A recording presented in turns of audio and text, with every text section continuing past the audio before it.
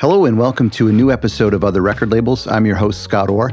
Today on the show, we're actually talking a lot about college radio. Now, we did an actual episode on the topic of college radio a couple of weeks ago, a couple of episodes ago, so make sure you go back and listen to that. But today we're talking with a record label called Comedy Minus One, and you can check them out at comedy-one.com, and it's spelled minus, M-I-N-U-S, one, O-N-E, comedy-one.com. We're talking with John Solomon, who's also a college radio DJ, and so we really camp out on that subject, and I know it's important and kind of still very exciting for our audience, and so I ask John a lot of college radio questions that I think will supplement the conversation we had with Tiger Bomb a couple episodes ago. So make sure you listen to that, and I think you're really going to enjoy this episode.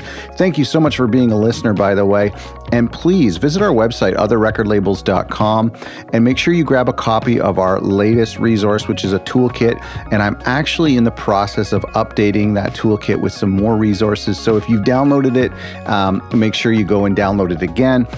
And in a couple weeks from now, there's going to be even some more great resources in there. So go to otherrecordlabels.com/toolkit to make sure you grab that and enjoy this interview. Thank you for doing this. This is fun. It was fun to kind of dive into your world online a little bit today and do a bit of research.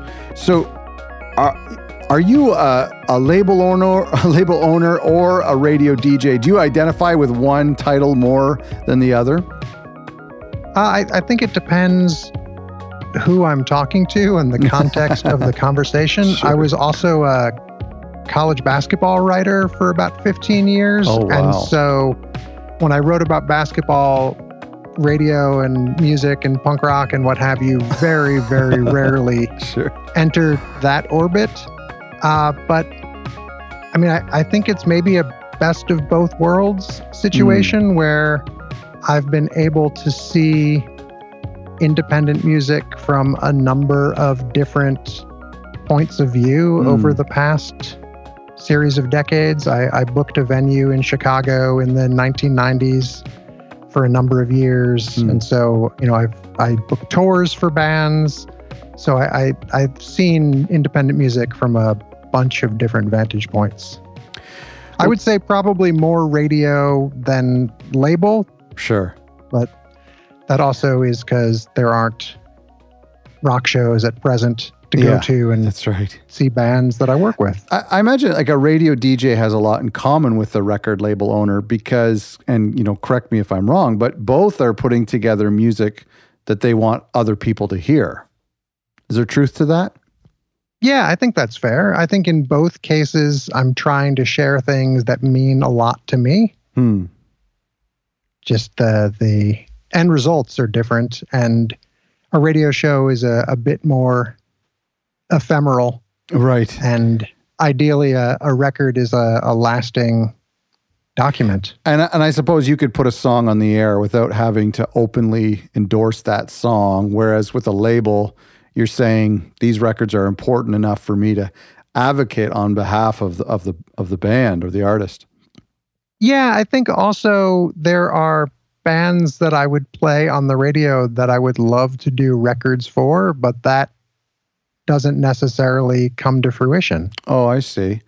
So sometimes it might be a band who approached me about doing a record, and for some reason or another, it doesn't make sense, but I still like what they do enough to play them on the radio. Yeah. And similarly, there are bands on other labels I like a whole lot that are well served where they are, that I still super dig their singles or albums or what have you, and want to share them. And it's nice to have that ability to be able to share things beyond the label. Has the work at the radio fed into the A&R aspect of your label in any way? Maybe a little bit. I think more so, I used to run a label called My Pal God, and there were definitely bands that came up to play on WPRB that I liked a bunch that I ended up doing records for. With Comedy Minus One, I think it's been dealing with a lot more existing known commodities to me. Commodities is a terrible word to use there, but just known entities. And so I don't know. I don't really think about it from an A&R standpoint so much personally.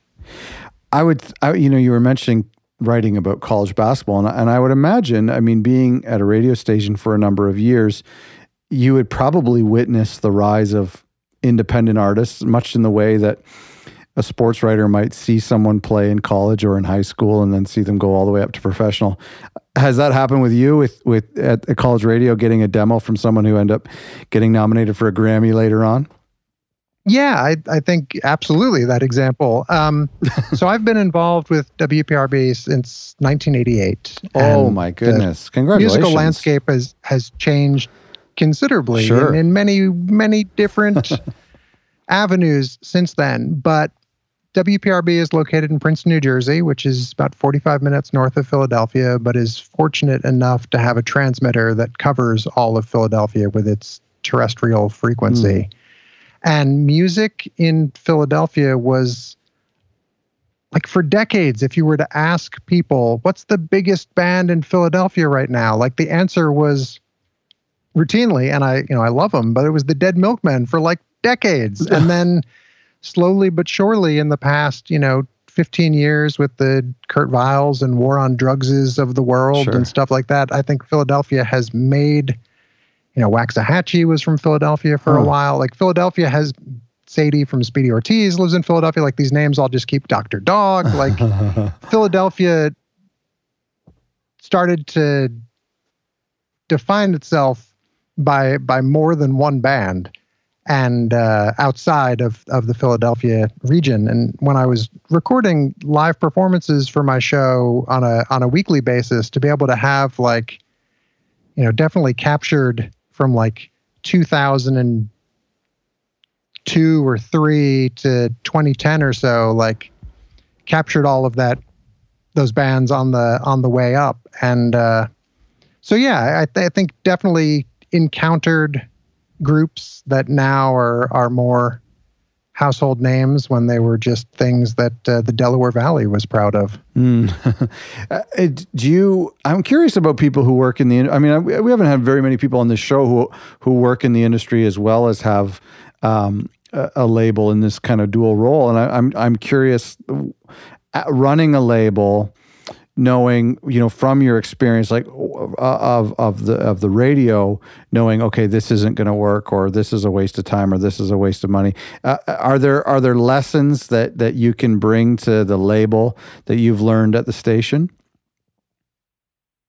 Yeah, I think that seeing how records are promoted either physically or digitally that are sent to the music department.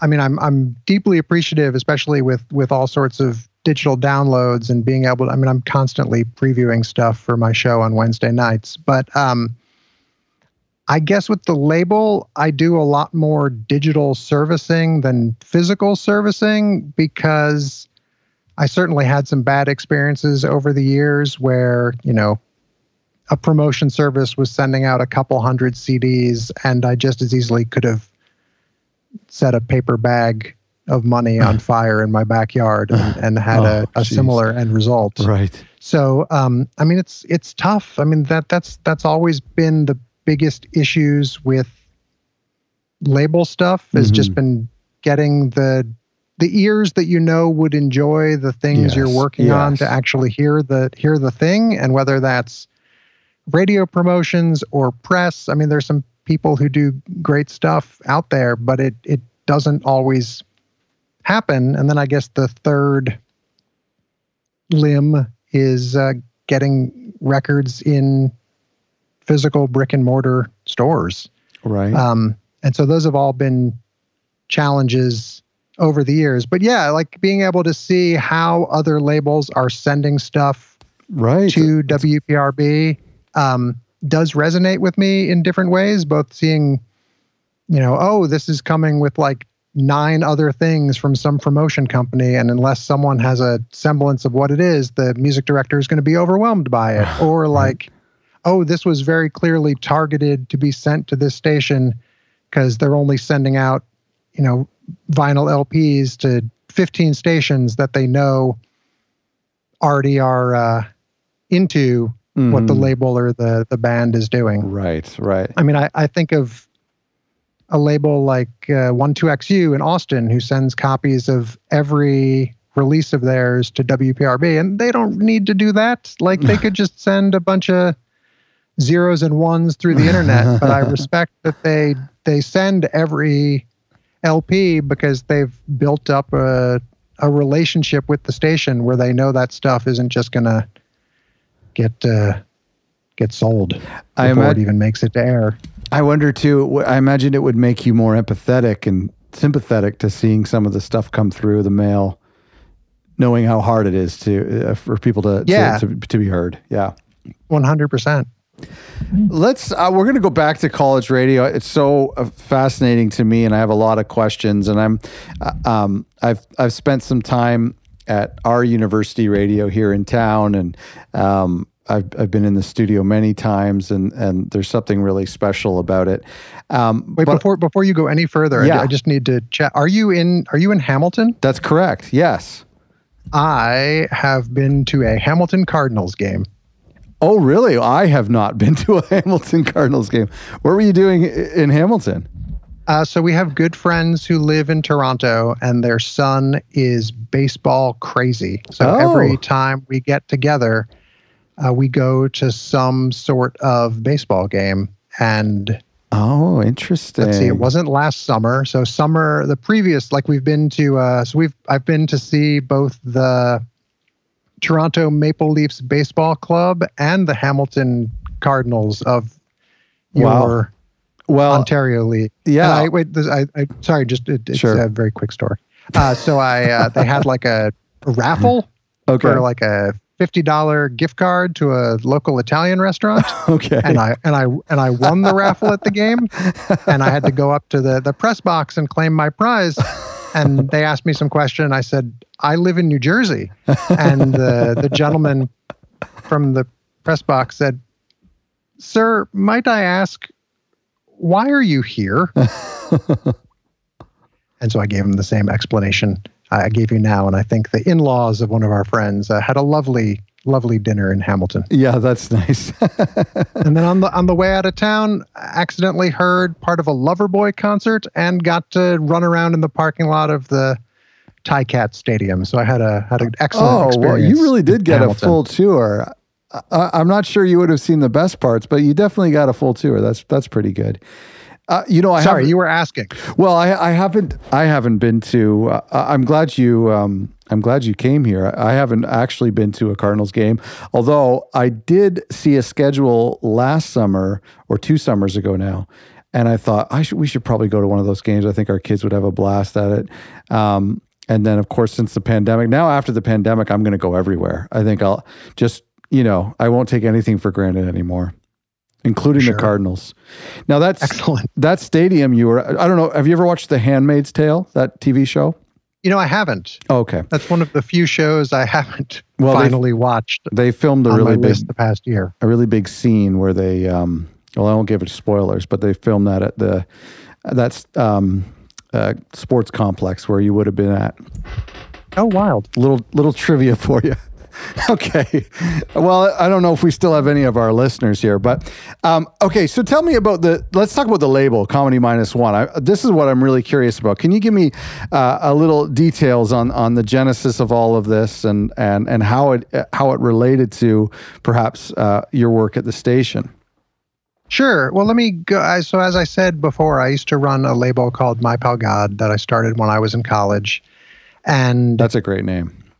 I did. It's named after a single for an Australian band called God. Their single was called My Pal, and I was sitting in class one day in college trying to think of label names, and it made sense. I didn't anticipate how much religious mail it would lead to, but I wasn't thinking it fully through at the time.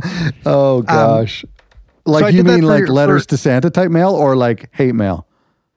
No, more like submissions from Christian artists and people thinking that maybe the ethos of the label was something that it wasn't. Yeah.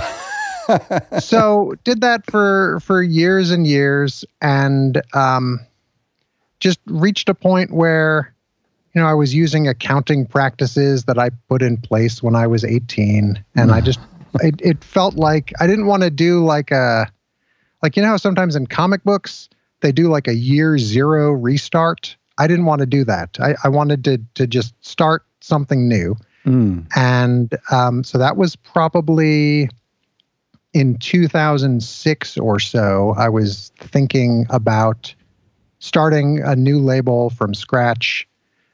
I wrote down a bunch of notes. I had a bunch of ideas, and then an opportunity presented itself to put out the first Bottomless Pit record, which was a couple old friends who were in a band called Silkworm who were near and dear to me. And that seemed like the perfect record to start a new label with.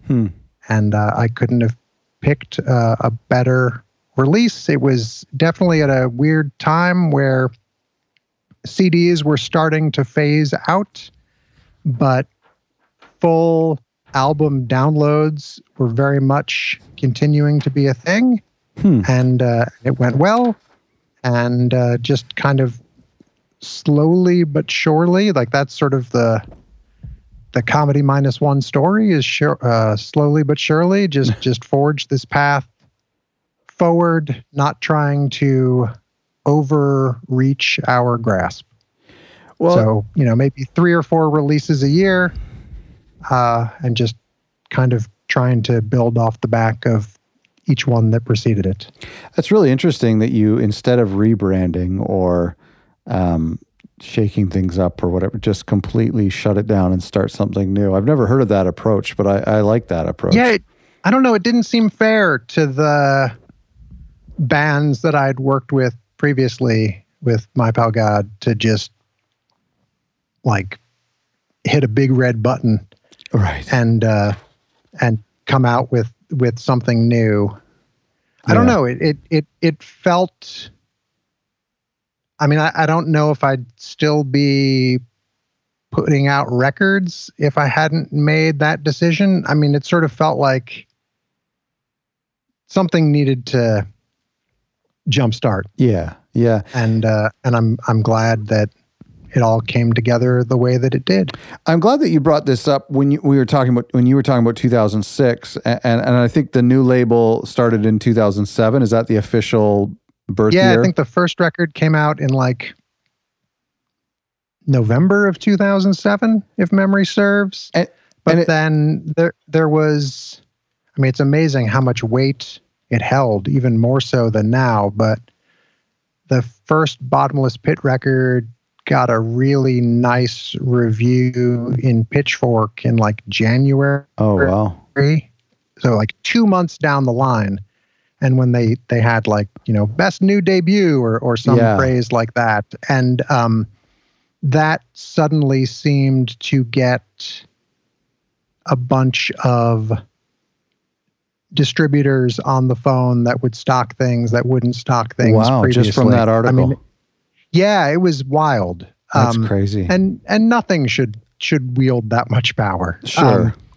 But it really helped, and it took a record that was close to getting into the black, then like all of a sudden it had turned a profit. That's incredible. So it was wild. And so now you're thinking every release is going to go this well. Yeah, I mean they all get there eventually, I suppose. Just some have different pace times than others.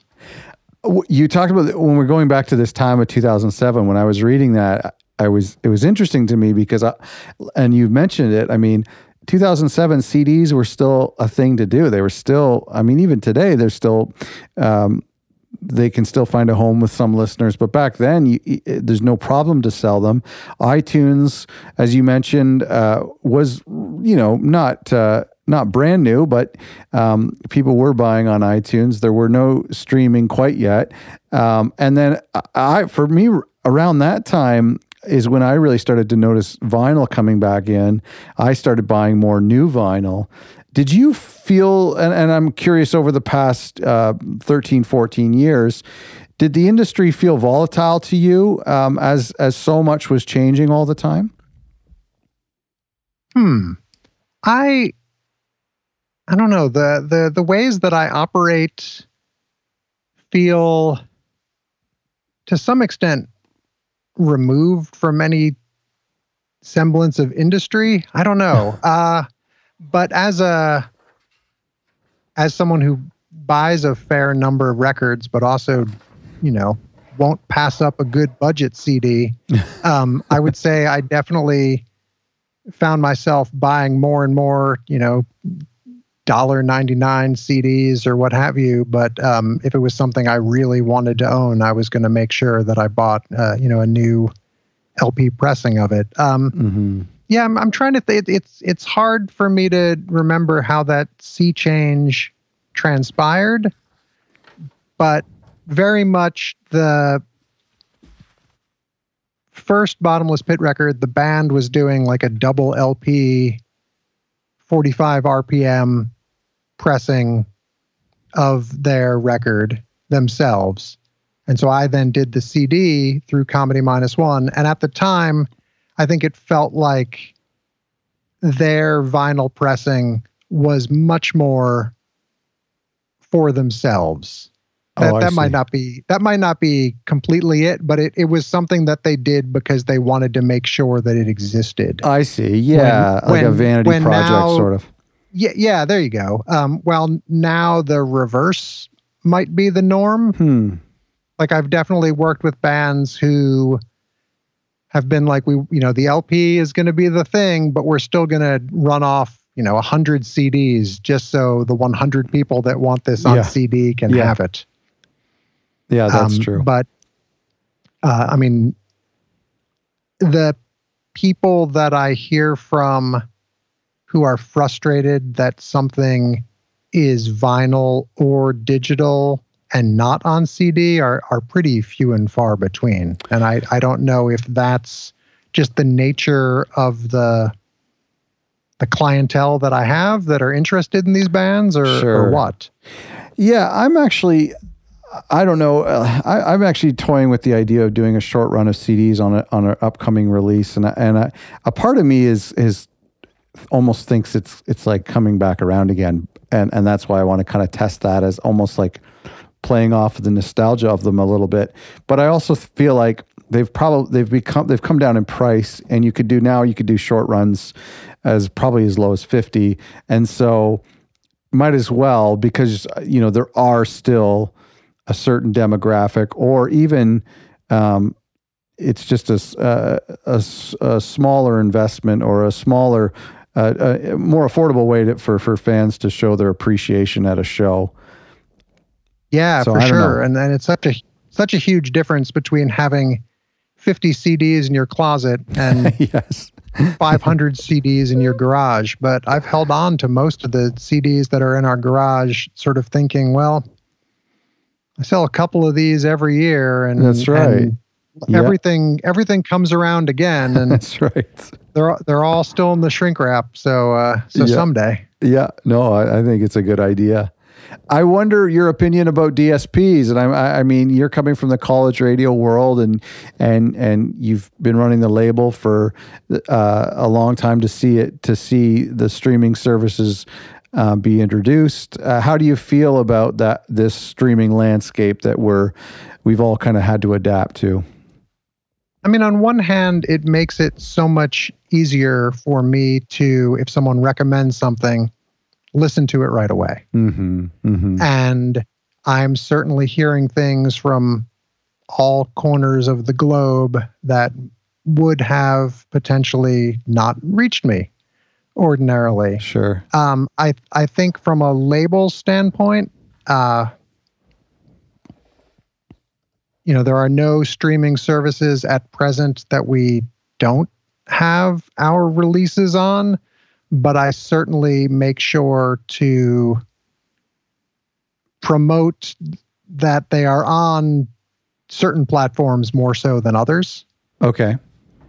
like, I don't know. I understand the reasoning for having records on, say, Spotify, but I don't understand when bands and labels really showcase that, right, as compared to the Bandcamps of the world, where it's so much more is going directly to the artists. right. So why are we always kind of giving them free promotion by promoting the links to those albums? Yeah. I mean, it seems like you're really hyping something that, like, the return on that, Twitter post or whatever is just like pennies pounded into a powder. Like, it's not when, if one person then downloads a record for $10 or whatever, like that's from my vague understanding of numbers, that's more. I know what you mean. I think, and I'm guilty of promoting Spotify only, and I often have to remind myself to promote the other links. And I mean, from a streaming standpoint, I think my numbers are probably, and doesn't include Bandcamp, but when it comes to the streaming platforms like Apple Music and Amazon, I think Spotify accounts for probably closer to 80%. But, oh, wow. And so that's probably why but I also kind of give into this myth that if I promote them, then I'm offering up a sacrifice to the Spotify gods that they will maybe put me on a playlist. I think that's circulating. I think that's probably why you see it, is that people are hoping that the powers that be at Spotify will feature their music more on a playlist. Yeah. That's my... I don't know. Yeah. I maybe just, I'm so preoccupied with putting together my own playlist that just doesn't oh yeah, I agree with you. It doesn't drive me as much, but at the same time, and this might go counter to what I've said before, like, I have friends and I know there are people who are listeners of releases that I do that are Spotify loyalists, or I have one friend who's like, he's my Tidal guy. Like, everything has to show up on Tidal because I know it'll make him happy. Yeah. So everyone has their own service. So I think to limit yourself to, this is going to be Bandcamp only, or this is going to be an iTunes exclusive, or what have you, runs counter to ideally it reaching as many theoretical ears as possible. I totally agree with you. And I think, I think that we always seem to think that everyone listens to music the same way. Everyone behaves the same as us. And I always have to remind myself, like you said, there are Tidal people out there. There are CD only people out there. There's Bandcamp only people out there. I always forget to respect everyone's way of discovering and consuming music. Yeah, I mean, there are YouTube only people out there. That's true. That's true. And I think that as we're jumping from world to world, being around new crops of 18 to 20-year-old students coming into a community radio station definitely shows me, not painting with a broad brush, but like, yeah, there are kids who are going to do their shows entirely off of Spotify. There are kids that are going to do their shows entirely from the station's physical library. There are some that are going to, find a medium between the two. But it's interesting just to see the listening habits of people in a totally different peer group than mine, but we're all sort of in different ways dedicating ourselves to the craft of making good radio. I just spoke with a person who cuts lathes for a living. Oh, neat. And she was telling me that she gets requests all the time to press or to cut people's Spotify playlists. People will call her and say, "Here's my Spotify playlist. Can you put this on vinyl for me?" And she doesn't. Wild. But isn't that crazy? Talk about like a unique way to listen. Let's talk about college radio. I want to go back and I want to camp out on this subject for a little bit. Please. Do you think, I won't assume your answer is yes, but I'm sure it is, but do you think it matters for indie artists today? Should indie artists and specifically indie record labels be putting together some sort of college radio strategy when they release new records? Yeah, absolutely. Okay. But I don't, sure. But I don't think it needs to be, like I said before with the setting money on fire. Like, there are ways where you can figure out who the like-minded allies are out there. Okay. And if it's 15 to 20 stations, instead of casting this absurd net of like, right, 500 places that, if you're sending them CDs or whatever, they're all going to be, tomorrow's landfill. Like, yeah. And I think that's where, and I see this, I feel I'm answering the question, I promise, but I see it when people contact me about releasing records where there's such an obvious difference between someone who has taken the time to write a personalized message that references past Comedy Minus One releases or bands and how their record fits in that world versus, I found a list of every independent record label online and BCC'd them all. Like, the same thing happens with radio. Okay. And so to be able to see like, I love your show or I love your station. When I was 15, I heard this on it. Or, I see that you played, I don't know, pick 3 bands from last night's show. And I think that what I do fits in well with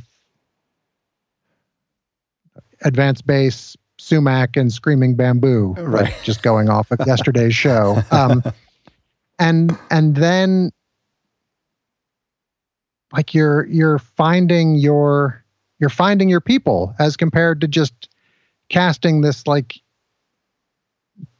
gigantic net that everything's going to probably slip through. So I found it daunting because there's so many stations out there, and in Canada we have a lot as well. And how do you're saying to pick the like-minded or something that fits your sound? How do you find that? How do you do that process of narrowing them down? That's an excellent question.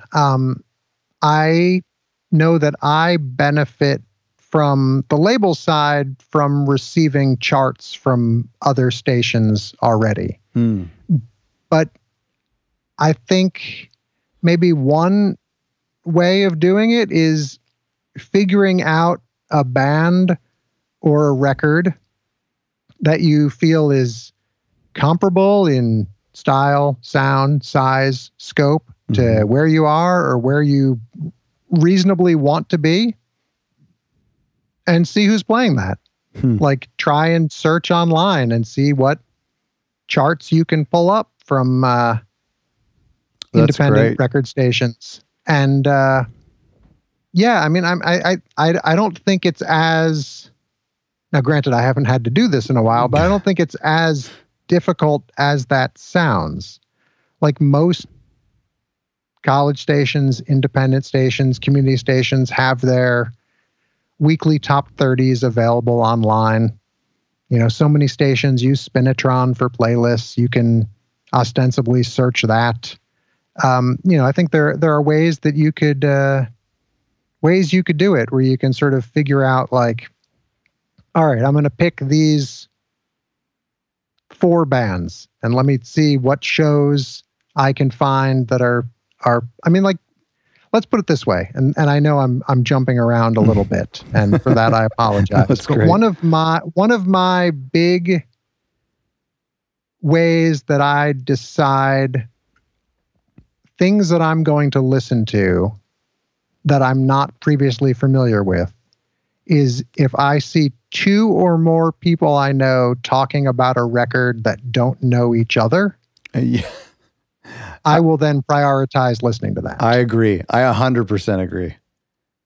And, you know, I mean, sometimes it is like all friends in one circle talking about the same record, and like that can be pretty darn rewarding too. But if it is, you know, I have a good friend who's a DJ and a music writer at a radio station in Boston.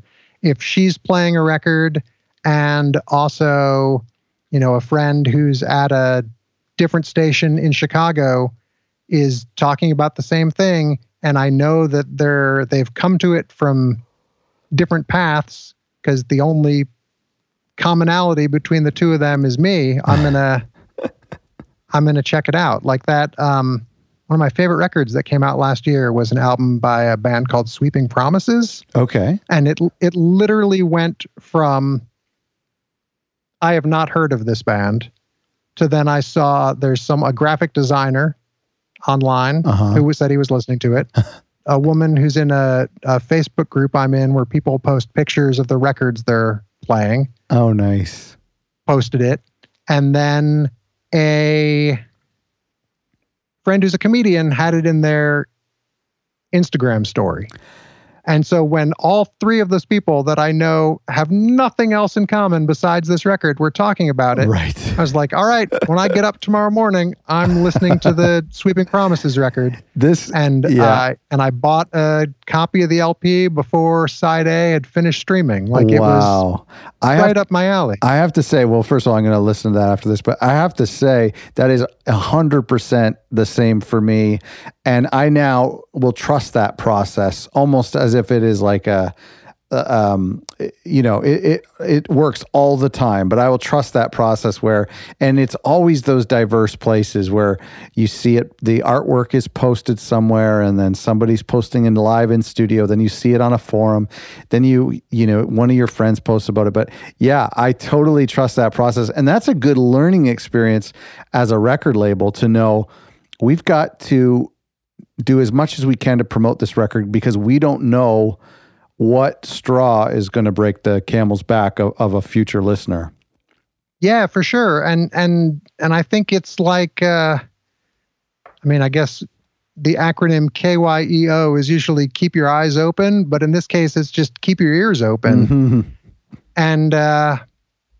And just, I've tried I've been doing radio since, Reagan was president. But at the same time, like I'm never been one to rest on my laurels. So I have, I guess what my wife refers to as the seeker gene, where I'm always seeking stuff out. And so I think that seeker gene that draws people to new music can also be something that bands can utilize, whether it's, seeking out, it turns out there's this great DJ at this station in Pittsburgh. I need to make sure that they're someone that I'm always sending stuff to. There's someone who has a music blog in Sheffield, England. Like I got to make sure that they're on my digital servicing list.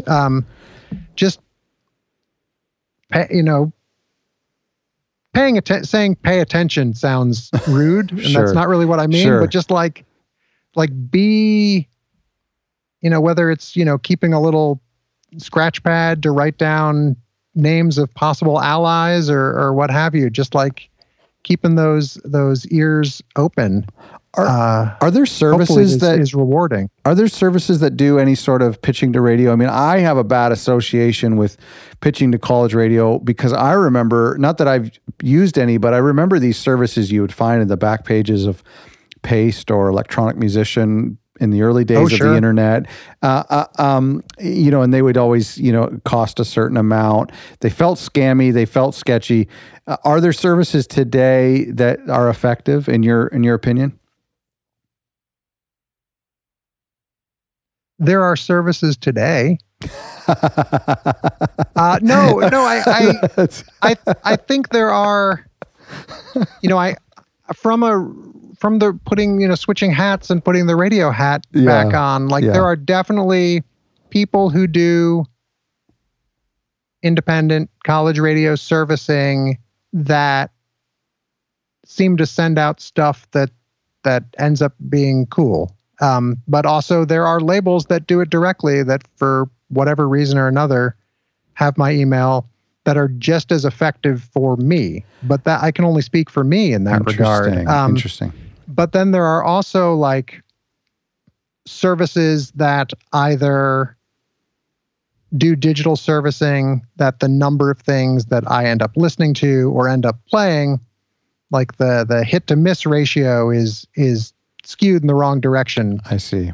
Pretty strong. But again, I'm only speaking for my own experience. Yeah, no, that's fair. But then I see at the radio station proper, as the person who picks up the physical mail once or twice a week, I definitely see, all sorts of services that are sending stuff, and some are, maybe working with more labels or clients or customers or whatever you want to call them than others.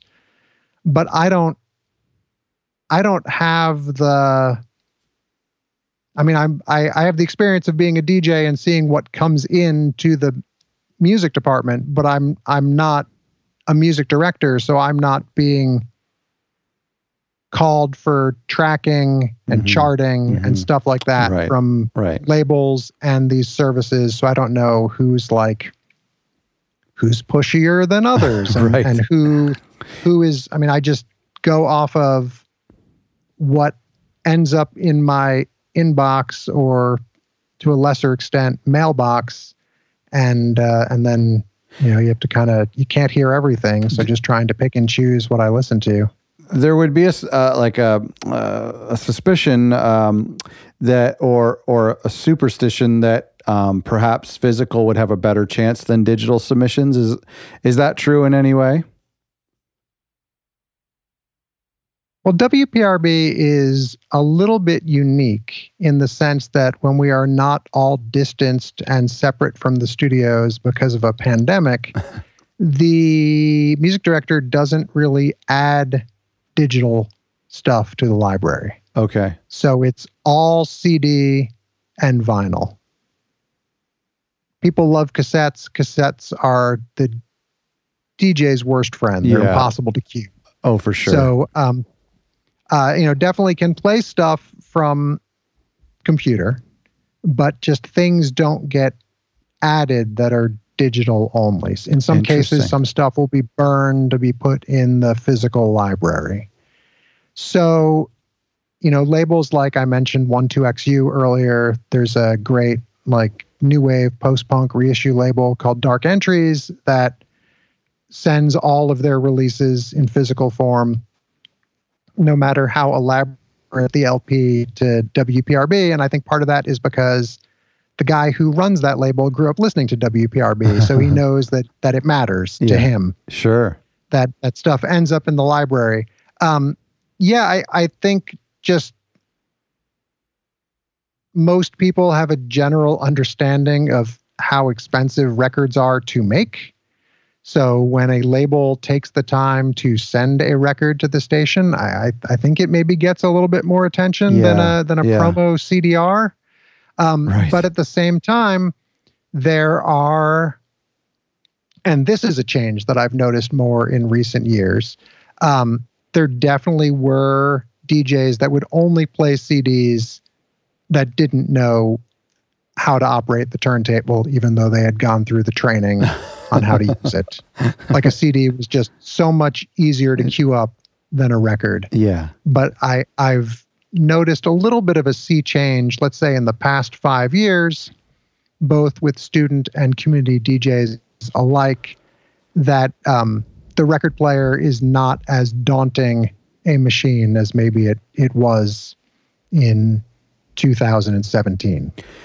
So I want to ask you a question about this submission process, and I want to ask you, for a lack of a better term, about the ROI for the label and for the artist sending this record. Considering we're talking about potentially, if we're talking physical, if it's a 7-inch or a 12-inch, it could be anywhere between $20 or $30 for me to ship to the US. It's very expensive. Even a CD, for somebody, this could be a $5 investment to send times however many radio stations. What is the return? What is the ideal result for an artist or for a label, in your opinion? See, that's the rub, isn't it? Like, you just don't know until they go out, which is why I'm such a proponent of physical media, but I don't really send physical media to radio stations anymore, except if it's by request, because when you're dealing with such small pressings of 300 to 500 to 1,000 to 1,500 records, like, every one of those matters in a way. Right. Yeah. So, like, I used to work with a distributor that I don't go through anymore, where invariably at least one box of records that went to them arrived damaged. And it's like, if that's 25 records out of 500, like, that's a lot of records that are now not sellable. That's right. Like, you've now gone from a pressing of 500 to like, oh, all the corners on 25 of them are bent. Like, your cost per unit goes up. Yeah. And now, thankfully, I would send those via UPS and have photos where it's like, I double box these. I don't know how you continually like drop these out of a 3rd-story window. So I'd get reimbursed, but like, it hurt. Yeah. Like, it hurt my heart to discover that this, like, it would take 2 or 3 tries to get brutal an unscathed box to this distributor. So, I mean, it's so much easier to do digital servicing.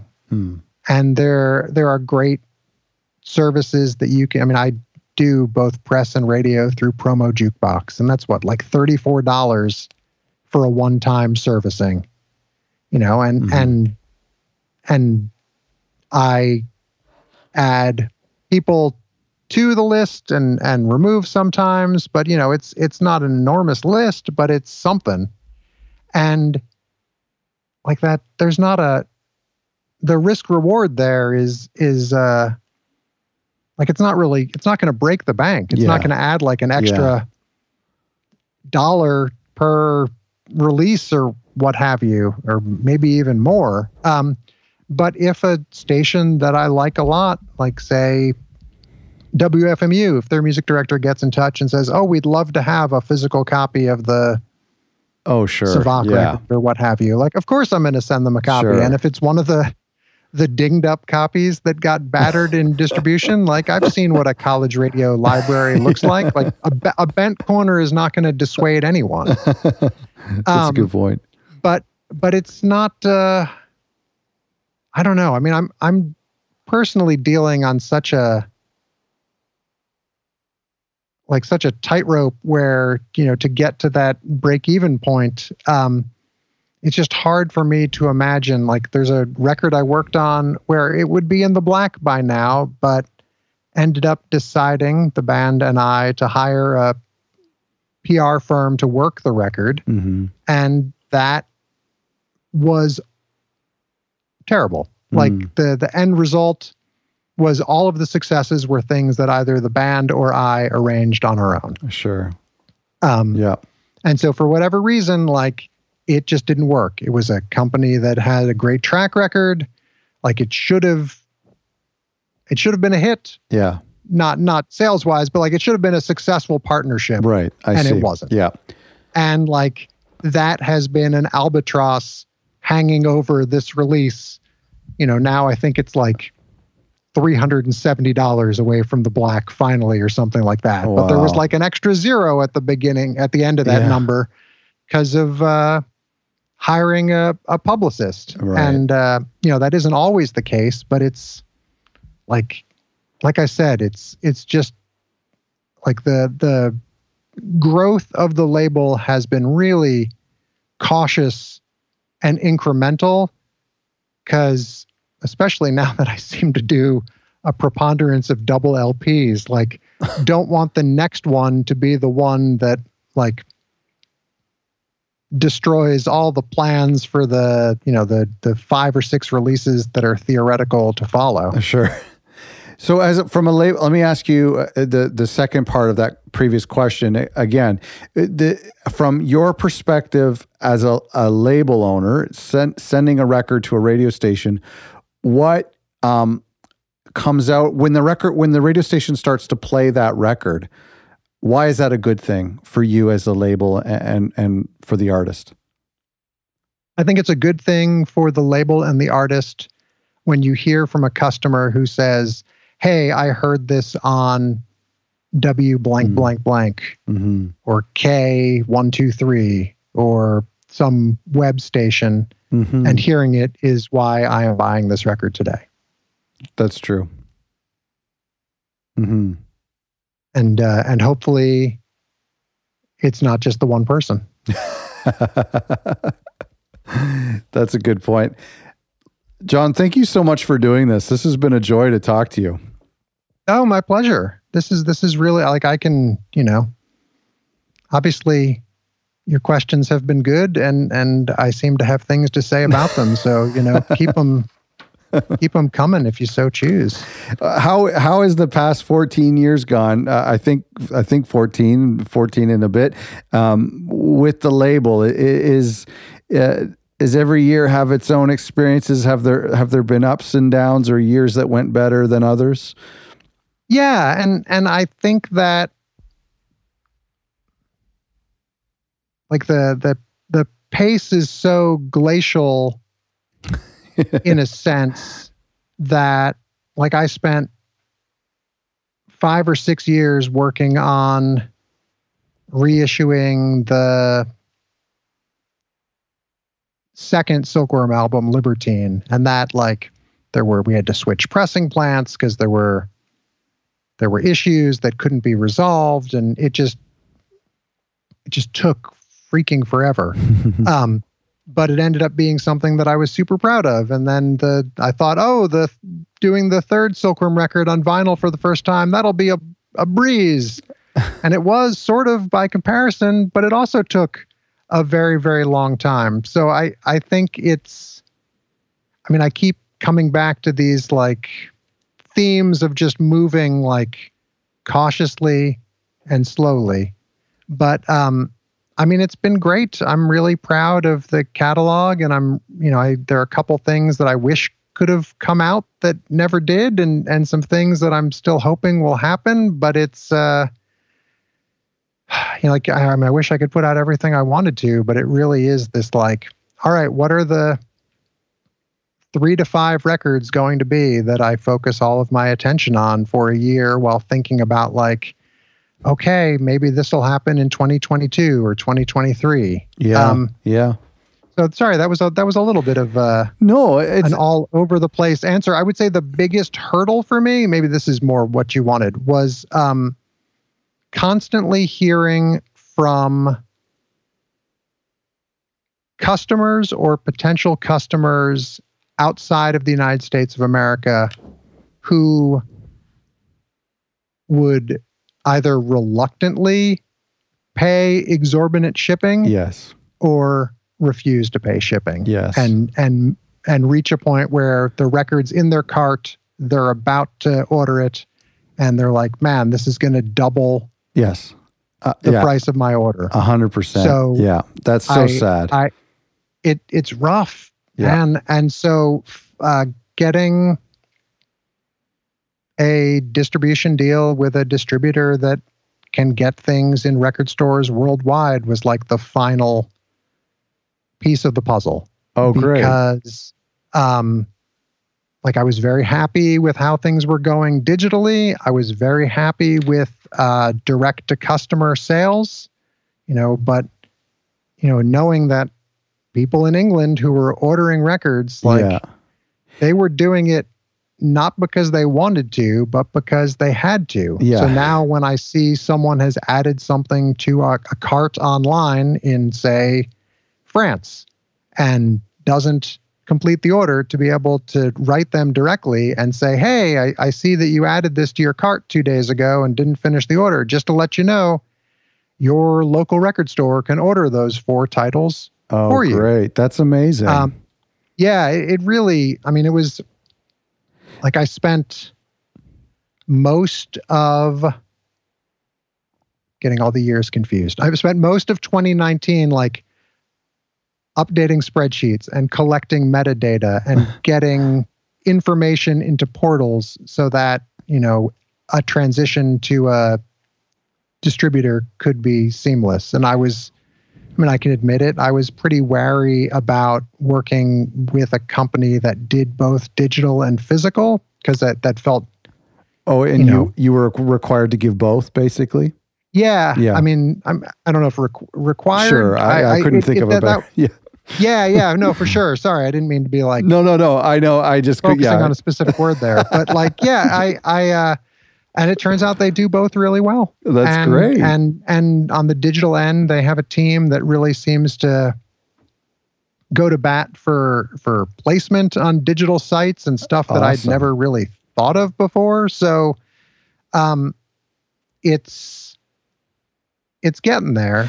And I think with 2 or 3 things that are in the pipeline that haven't been announced yet that I wish I could talk about, I think there are international audiences there for both bands. History has proven. And so the fact that it's not going to be, I mean, as much as I love packaging up orders, I think the fact that people can get stuff in stores is kind of a win-win-win, where it's good for the label, it's good for the distributor, and it's good for the record store. So it's amazing. And that's a real sore spot for me, because I would be one of those international customers, and Canada isn't really doesn't have that much better of a rate from America than overseas does, surprisingly.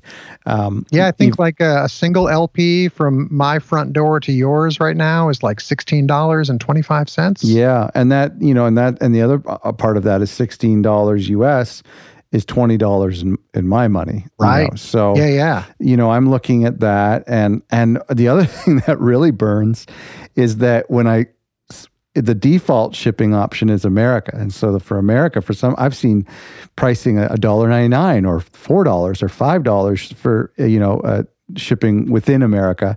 That's the default shipping I see. And then when I change it to Canadian, it goes up to $16 or to $20 US. Oh, sure. So you realize, and it's so hard because I want to support the label. I want to support, I've seen labels in America that are selling t-shirts and sweatshirts that I would love to get, but with the conversion, and I imagine for our UK friends, it's only getting worse with Brexit. But I just, there's things that I want to buy and to support everyone involved. But when you start to do that math, like you say, it doubles the cost of the vinyl.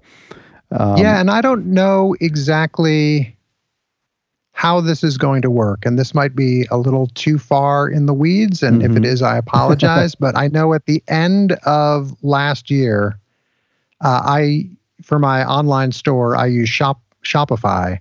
Okay. And Shopify had all sorts of VAT information that you now had to add in a post-Brexit world.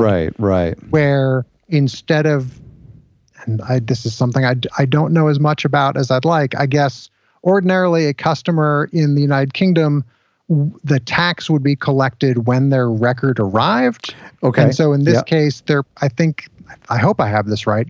Correct me if I'm wrong. Let's go to the phones. But the tax is now collected beforehand, so you're adding another 20% on top of that. That's crazy. So all the more reason for supporting your local mom and pop record store. Well, and I've seen a lot of labels complaining about that situation. I don't know what the definitive thing is. I would be so surprised if American labels are required to collect and remit a tax from a country that they're not. I would just be surprised if that's the case. how do they even manage that? What if you don't do it? I don't really understand what's going on with that. Yeah. I was just delighted that I seemed to have filled out whatever information they were requesting for specific countries correctly. And I guess the rest will, the pieces will land where they may. Yeah. Oh, interesting. Yeah, I'm going to keep an eye on that and see what that's like. But, well, good for you for the distribution. I've been trying to keep ordering things through my record store. And that is a really tough thing because I really do think, a lot of these...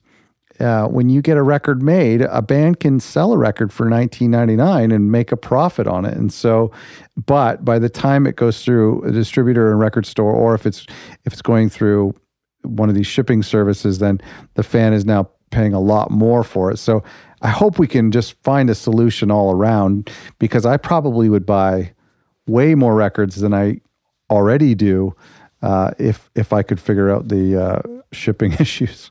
Yeah, and I mean, I'm sure you have already talked about this with other folks, but the records are great, but they're really expensive to make. And then when you add 25% to get it to a distributor and another 25% to get it to a store, they're really it's an investment. Yeah. And on top of that, sort of like I alluded to with the one of the Silkworm reissues, like unlike a CD, oh my goodness, there's so many different things that can go wrong making a record. Like I have legit test pressing listening PTSD where there are records that I loved, where then having to listen to them closely, like running a stopwatch to write down. So what I end up doing, and maybe this is overkill, I'll listen to a test pressing, running a timer, and jot down pops and ticks and what have you. Yeah. Set all that information aside, listen to a second test pressing, do the exact same thing, and then compare what matches up. Right. And it's only the times that match up. That's the problem. That are then concerning. That's right. Yes. But where did that problem come from? Is it the lacquer? Is it the mother? Is it some ghost in the machine? Mm-hmm. Is it, there, and then it's just, now do we have to recut this? And if you do, it delays the process by 3 or 4 weeks. And then it might be like, man, that moment of opening the box and making sure the jackets look like they're supposed to and the right record is in them. We've talked about that. They put the A, B, and C and D labels on the appropriate sides, and there's no, like one of the first vinyl records that I did, and this was back in the Comedy Minus One era, so back in 2008 or so, the pressing plant also did the jackets, and I guess whatever file the jacket design was in didn't come through properly, or they didn't have the right software. Oh. So some genius at the pressing plant tried to retype all of the text and was loaded with typos. Oh my goodness. And we caught all of them but one on the spine. Oh, on the spine. And that moment of picking up the LP and looking at the spine and realizing the band's name had an extra S in it was crushing. Yeah. And they made all new jackets and they made it as right as they could, but it was just one of those moments where being so excited to look at this final product that we had all worked so hard on, and then it was brutal. Kind of heartbreaking, brutal, humiliating, whatever you want to call it. Sure. I don't know if anyone who owns the wrong version of that record even notices. Yeah. But when I see them in the basement, when I go to Package Records every day, I think about it. Well, and that's interesting. And I mean, we could talk about vinyl forever. And as a music fan, I love vinyl. I love my vinyl on display. I love the religious experience of taking it out and putting it on the record player. I do love it. But from the label side, from the artist side, anything under 300 units, and it's pretty much just a vanity project. It's to appease a certain group of people. It's to give us content to share on social media. It's to put our music into physical form so that we can prove to our grandkids it exists. But it's not a way to pay the bills. It's, I don't know if you agree with that. No, I think I do. I'll agree with you on that one. Thank for you. Sure. Yeah. I mean, I don't think I think 300 is the smallest pressing that I've done for a Comedy Minus One release in physical form, partially because, at least at the outset, it was hard to find pressing plants that would do sub 500 runs. And then if you're doing 300 LPs, best of luck then finding a place that does jackets that will do fewer than 500 jackets. Yeah. So, well, from what I understand, end up with. From what I understand, most plants will always do 500 jackets and then either discard the other 200 or keep it on their shelves for when you reorder. But I think you do. For sure. I think you always get charged for 500. Yep. Yeah. And then the price breaks. The price break at 1,000 is always so much better than 500. It's just like it gets tempting. Yeah, it gets tempting, and it's always nice to have extra stuff to keep your garage and basement full. Indeed. To stack other boxes on top of. Well, it's been so fun to talk to you. Thank you so much for your wisdom on college radio, and congratulations on all the years at the station and with the label. Oh, thanks, man. Yeah, this was really, really fun. I'm looking forward to subscribing to the podcast and looking forward to listening to future episodes. Thanks for listening. Don't forget to go to comedy-one.com and check out that great label, and give John a follow on Twitter as well. I think there's some incredible resources and some information to be had by following other labels and kind of learning from each other. I think that's really good. So please subscribe to the show if you haven't already, and thank you again for being a listener. I really, really do appreciate it. Go to otherrecordlabels.com where there's a bunch of resources for you and links to our previous shows, as well as some new stuff coming up, including the new book. Thanks very much.